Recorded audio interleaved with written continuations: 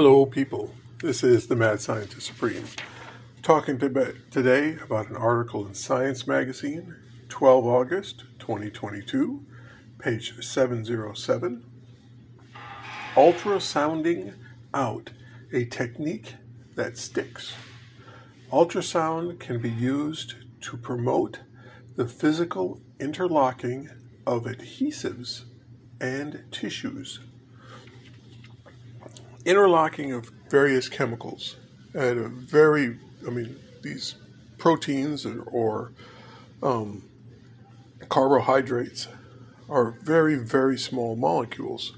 Well, ultrasound at the right frequency can cause certain molecules to bind. Well, if you get the right frequencies going and you're making and you're laying down some adhesives between two items and it bonds quicker, well, higher profits, higher production rate. But consider ultrasounds in the making of plastics. Let's say you're making a plastic bottle. Well, when you're making a plastic bottle, if you hit it with ultrasound and reorganize the way the various plastics combine together, you might get a harder, more rigid plastic, a softer plastic, longer lasting plastic. You're going to change the physical properties of these. And the same with almost everything else that's manufactured. You hit them with ultrasound at various frequencies, and you're going to get different results. So it's worth exploring, finding the correct combinations.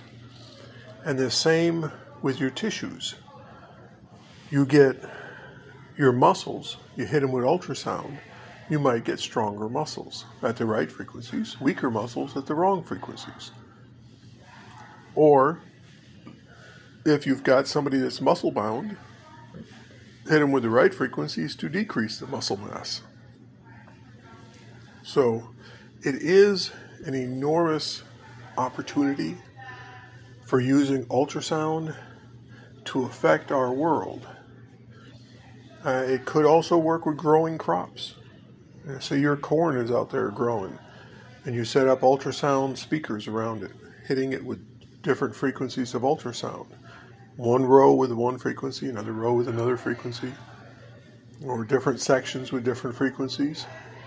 You might be able to decrease insect infestation. They may grow faster, bigger yields, find the right frequencies that do the things that we want the crops to do, and then you might be able to sell that technology and, of course, make a nice profit at it. Or you might just, as a mad scientist, demonstrate that it works, publicize it, and give it away. Because, they're going to try to steal it if you don't.